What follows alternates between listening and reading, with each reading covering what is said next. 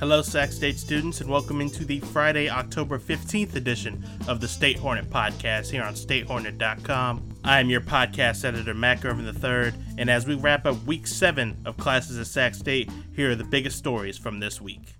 For the first time in 8 years, the ASI board at Sac State will have an openly transgender member serve on its board, and that honor will go to 25-year-old Ezra Cabrera, who will serve as the Director of Graduate Studies for ASI. Cabrera said the opening presented an opportunity to be the representation that people might need to see at Sac State and the representation that he never got as a trans student in college. One of the things he plans to do immediately is to voice that there needs to be a change regarding the lack of gender-neutral bathrooms and safe space for transgender folks on campus. DEI reporter Shelby Tolley has an all-encompassing profile detailing Cabrera's life from Galt to going to Cosumnes River College to getting where he is now at Sac State, so be sure to go check that full story out on statehornet.com. A link will be provided in the show notes below.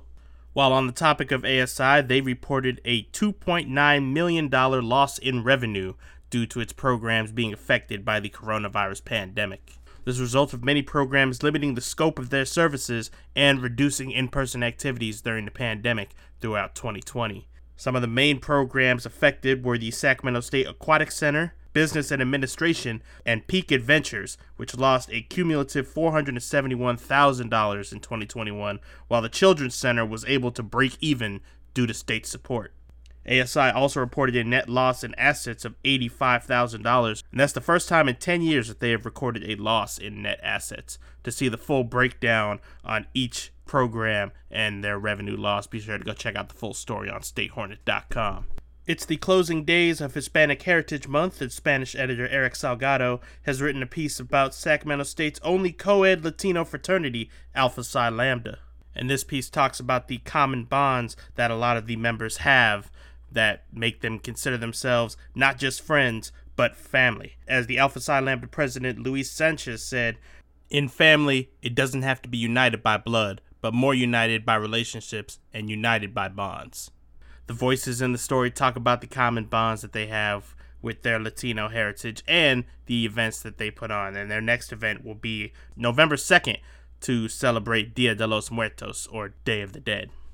After 1.5 years away from rehearsing in person due to COVID-19, Sacramento State's intermediate and advanced jazz ensembles held their first performance in Capistrano Hall on Thursday. Staff writer Alec Ramey spoke to members of the ensemble before their performance, and he got a really good quote from Tyler Miles, who said, "We have this full band that are equally as excited as they are totally uncomfortable because it's been so long since they played in that style." And I guess that's what a year of quarantine will do to you. But it's good to see they're back in person and good to see events are starting to wrap up around campus again. Multimedia reporter Chrissy Martinez spoke to Noel Mora, the coordinator of Sac State's Cerna Center, to learn more about the center and the services they provide to the school's Latin and Hispanic students. And here's a brief snippet from that interview right here. The Cerna Center, because we have a focus on the cultural empowerment, the leadership aspect of working with and serving Hispanic Latinx students, is a great place for those students who need a physical space to really just feel at home and have a chance to take a break. To see the full video interview with Mora, go check out the website and the YouTube link that will be provided in the notes below.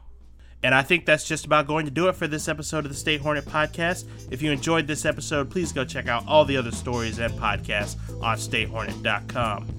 Our next show is going to be Wednesday, October 20th. So until then, be safe, be healthy, and we'll see you back here for the next episode of the State Hornet Podcast.